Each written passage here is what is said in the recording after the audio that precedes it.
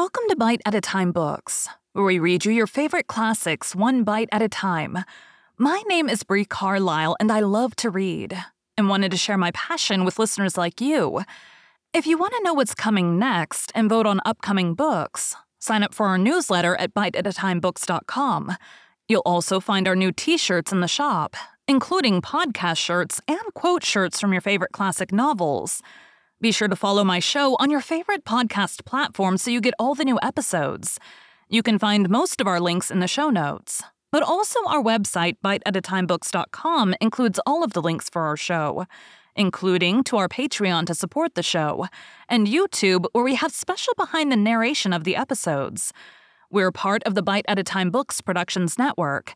If you'd also like to hear what inspired your favorite classic authors to write their novels, and what was going on in the world at the time, check out the Bite at a Time Books Behind the Story podcast, wherever you listen to podcasts. Please note, while we try to keep the text as close to the original as possible, some words have been changed to honor the marginalized communities who've identified the words as harmful, and to stay in alignment with Bite at a Time Books' brand values. Today we'll be continuing Emma by Jane Austen. Chapter 5. Small Heart had Harriet for visiting. Only half an hour before her friend called for her at Mrs. Goddard's, her evil stars had led her to the very spot where, at that moment, a trunk, directed to the Reverend Philip Elton, White Hart, Bath, was to be seen under the operation of being lifted into the butcher's cart, which was to convey it to where the coaches passed, and everything in this world, excepting that trunk and the direction, was consequently a blank. She went, however, and when they reached the farm and she was to be put down at the end of the broad, neat gravel walk, which led between espalier apple trees to the front door, the sight of everything which had given her so much pleasure the autumn before was beginning to revive a little local agitation, and when they parted, Emma observed her to be looking around with a sort of fearful curiosity, which determined her not to allow the visit to exceed the proposed quarter of an hour. She went on herself to give that portion of time to an old servant who was married and settled in Donwell. The quarter of an hour brought her punctually to the White Gate again, and Miss Smith, receiving her summons, was with her without delay and unattended by any alarming young man. She came solitarily down the gravel walk, a Miss Martin just appearing at the door and parting with her seemingly with ceremonious civility. Harriet could not very soon give an intelligible account. She was feeling too much. But at last, Emma collected from her enough to understand the sort of meeting and the sort of pain it was creating. She had seen only Mrs. Martin and the two girls. They had received her doubtingly, if not coolly, and nothing beyond the merest commonplace had been talked almost all the time, till just at last, when Mrs. Martin, saying all of a sudden that she thought Miss Smith was grown, had brought on a more interesting subject, and a warmer manner. In that very room she had been measured last September with her two friends. There were the penciled marks and memorandums on the wainscot by the window. He had done it. They all seemed to remember the day, the hour, the party, the occasion, to feel the same consciousness, the same regrets, to be ready to return to the same good understanding, and they were just growing again like themselves. Harriet, as Emma must suspect, as ready as the best of them to be cordial and happy when the carriage reappeared and all was over. The style of the visit and the shortness of it were then felt to be decisive. 14 minutes to be given to those with whom she had thankfully passed 6 weeks, not 6 months ago. Emma could not picture it all and feel how justly they might resent, how naturally Harriet must suffer. It was a bad business. She would have given a great deal, or endured a great deal, to have had the Martins in a higher rank of life. They were so deserving that a little higher should have been enough. But as it was, how could she have done otherwise? Impossible. She could not repent. They must be separated. But there was a great deal of pain in the process. So much to herself at this time that she soon felt the necessity of a little consolation, and resolved on going home by way of Randalls to procure it. Her mind was quite sick of Mr. Elton and the Martins. The refreshment of Randalls was absolutely necessary. It was a good scheme. But on driving to the door, they heard that neither master nor mistress was at home. They had both been out some time. The man believed they were gone to Hartfield. "This is too bad," cried Emma as they turned away. "And now we shall just miss them. Too provoking. I do not know when I have been so disappointed," and she leaned back in the corner to indulge her murmurs or to reason them away. Probably a little of both, such being the commonest process of a not ill-disposed mind. Presently the carriage stopped. She looked up. It was stopped by Mr. and Mrs. Weston, who were standing to speak to her. There was an instant pleasure in the sight of them. And still greater pleasure was conveyed in sound, for Mr. Weston immediately accosted her with, "How do you do? How do you do? We have been sitting with your father. Glad to see him so well. Frank comes tomorrow. I had a letter this morning. We see him tomorrow by dinner time to a certainty. He is at Oxford today, and he comes for a whole fortnight. I knew it would be so. If he had come at Christmas, he could not have stayed 3 days. I was always glad he did not come at Christmas. Now we are going to have just the right weather for him. Fine, dry, settled weather. We shall enjoy him completely. Everything has turned out exactly as we could wish. There was no resisting such news. No possibility of avoiding the influence of such a happy face as Mr. Weston's, confirming as it all was by the words and the countenance of his wife. Fewer and quieter, but not less to the purpose. To know that she thought his coming certain was enough to make Emma consider it so, and sincerely did she rejoice in their joy. It was a most delightful reanimation of exhausted spirits. The worn-out past was sunk in the freshness of what was coming, and in the rapidity of half a moment's thought, she hoped Mr. Elton would now be talked of no more. Mr. Weston gave her the history of the engagements at Enscombe, which allowed his son to answer for having an entire fortnight at his command, as well as the route and the method of his journey, and she listened, and smiled, and congratulated. "I shall soon bring him over to Hartfield," said he at the conclusion. Emma could imagine she saw a touch of the arm at this speech from his wife. "We had better move on, Mr. Weston," said she. "We are detaining the girls." Well,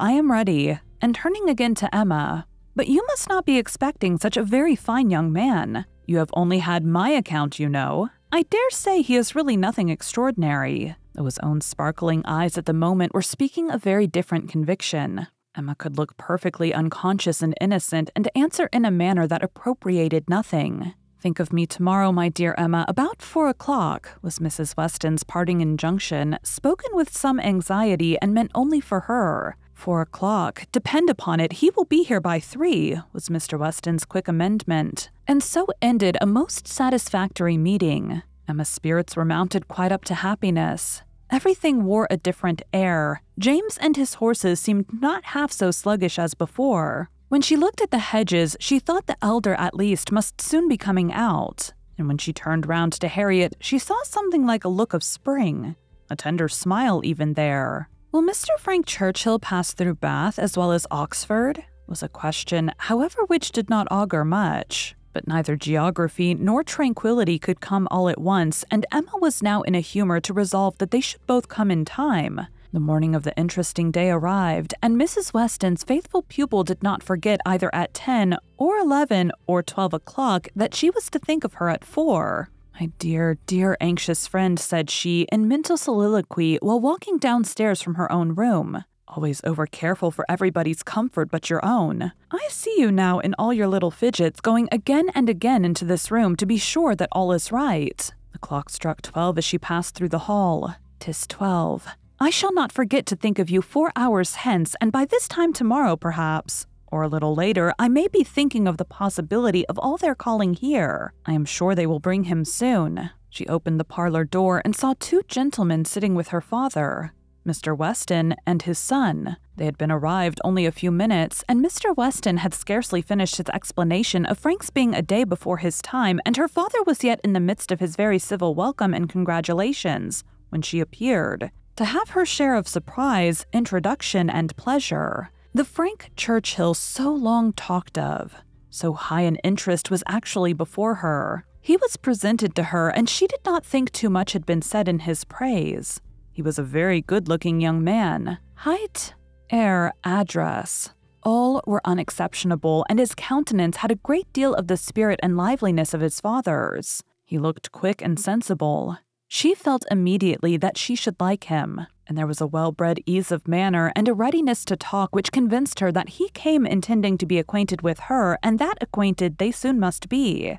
He had reached Randalls the evening before. She was pleased with the eagerness to arrive, which had made him alter his plan and travel earlier, later, and quicker that he might gain half a day. "I told you yesterday," cried Mr. Weston with exultation. "I told you all that he would be here before the time named. I remembered what I used to do myself. One cannot creep upon a journey.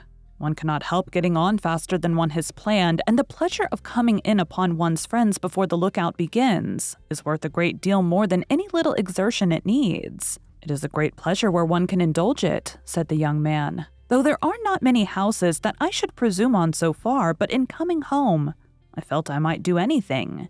The word home made his father look on him with fresh complacency. Emma was directly sure that he knew how to make himself agreeable. The conviction was strengthened by what followed. He was very much pleased with Randalls, thought it a most admirably arranged house, would hardly allow it even to be very small, admired the situation, the walk to Highbury itself, Hartfield still more, and professed himself to have always felt the sort of interest in the country which none but one's own country gives, and the greatest curiosity to visit it. That he should never have been able to indulge so amiable a feeling before passed suspiciously through Emma's brain, but still, if it were a falsehood, it was a pleasant one, and pleasantly handled. His manner had no air of study or exaggeration. He did really look and speak as if in a state of no common enjoyment. Their subjects in general were such as belonged to an opening acquaintance. On his side were the inquiries. Was she a horsewoman? Pleasant rides? Pleasant walks? Had they a large neighborhood? Highbury perhaps afforded society enough. There were several very pretty houses in and about it. Balls? Had they balls? Was it a musical society? But when satisfied on all these points, and their acquaintance proportionably advanced, he contrived to find an opportunity, while their two fathers were engaged with each other, of introducing his mother-in-law, and speaking of her with so much handsome praise, so much warm admiration, so much gratitude for the happiness she secured to his father, and her very kind reception of himself was an additional proof of his knowing how to please, and of his certainly thinking it worth while to try to please her. He did not advance a word of praise beyond what she knew to be thoroughly deserved by Mrs. Weston, but undoubtedly he could know very little of the matter. He understood what would be welcome. He could be sure of little else. His father's marriage, he said, had been the wisest measure. Every friend must rejoice in it, and the family from whom he had received such a blessing must be ever considered as having conferred the highest obligation on him. He got as near as he could to thanking her for Miss Taylor's merits, without seeming quite to forget that in the common course of things, it was to be rather supposed that Miss Taylor had formed Miss Woodhouse's character, than Miss Woodhouse Miss Taylor's. And at last, as if resolved to qualify his opinion completely for traveling round to its object, he wound it all up with astonishment at the youth and beauty of her person. "Elegant, agreeable manners I was prepared for," said he. "But I confess that considering everything, I had not expected more than a very tolerably well-looking woman of a certain age. I did not know that I was to find a pretty young woman in Mrs. Weston." "You cannot see too much perfection in Mrs. Weston for my feelings," said Emma. "Were you to guess her to be 18, I should listen with pleasure. But she would be ready to quarrel with you for using such words. Don't let her imagine that you have spoken of her as a pretty young woman." "I hope I should know better," he replied. "No. Depend upon it, with a gallant bow, that in addressing Mrs. Weston I should understand whom I praise without any danger of being thought extravagant in my terms." Emma wondered whether the same suspicion of what might be expected from their knowing each other, which had taken strong possession of her mind, had ever crossed his, and whether his compliments were to be considered as marks of acquiescence or proofs of defiance. She must see more of him to understand his ways. At present, she only felt they were agreeable. She had no doubt of what Mr. Weston was often thinking about. His quick eye she detected again and again glancing towards them with a happy expression, and even when he might have determined not to look, she was confident that he was often listening. Her own father's perfect exemption from any thought of the kind, the entire deficiency in him of all such sort of penetration or suspicion, was a most comfortable circumstance. Happily, he was not farther from approving matrimony than from foreseeing it. Though always objecting to every marriage that was arranged, he never suffered beforehand from the apprehension of any. It seemed as if he could not think so ill of any two persons understanding as to suppose that they meant to marry till it were proved against them. She blessed the favoring blindness. He could now, without the drawback of a single unpleasant surmise, without a glance forward at any possible treachery in his guest, give way to all his natural, kind-hearted civility and solicitous inquiries after Mr. Frank Churchill's accommodation on his journey, through the sad evils of sleeping 2 nights on the road, and express very genuine, unmixed anxiety to know that he had certainly escaped catching cold, which, however, he could not allow him to feel quite assured of himself till after another night. A reasonable visit paid, Mr. Weston began to move. He must be going. He had business at the Crown about his hay and a great many errands for Mrs. Weston at Ford's, but he need not hurry anybody else. His son, too well bred to hear the hint, rose immediately also saying, "As you are going farther on business, sir, I will take the opportunity of paying a visit which must be paid some day or other, and therefore may as well be paid now. I have the honor of being acquainted with a neighbor of yours," turning to Emma, "a lady residing in or near Highbury, a family of the name of Fairfax. I shall have no difficulty, I suppose, in finding the house, though Fairfax, I believe, is not the proper name. I should rather say Barnes or Bates. Do you know any family of that name?" "To be sure we do," cried his father. "Mrs. Bates, we passed her house. I saw Miss Bates at the window." True, you are acquainted with Miss Fairfax. I remember you knew her at Weymouth, and a fine girl she is. Call upon her by all means." "There is no necessity for my calling this morning," said the young man. "Another day would do as well, but there was that degree of acquaintance at Weymouth which— Oh, go today, do not defer it. What is right to be done cannot be done too soon. And besides, I must give you a hint, Frank, any want of attention to her here should be carefully avoided. You saw her with the Campbells when she was equal of everybody she mixed with. But here she is with a poor old grandmother who has barely enough to live on. If you do not call early, it will be a slight."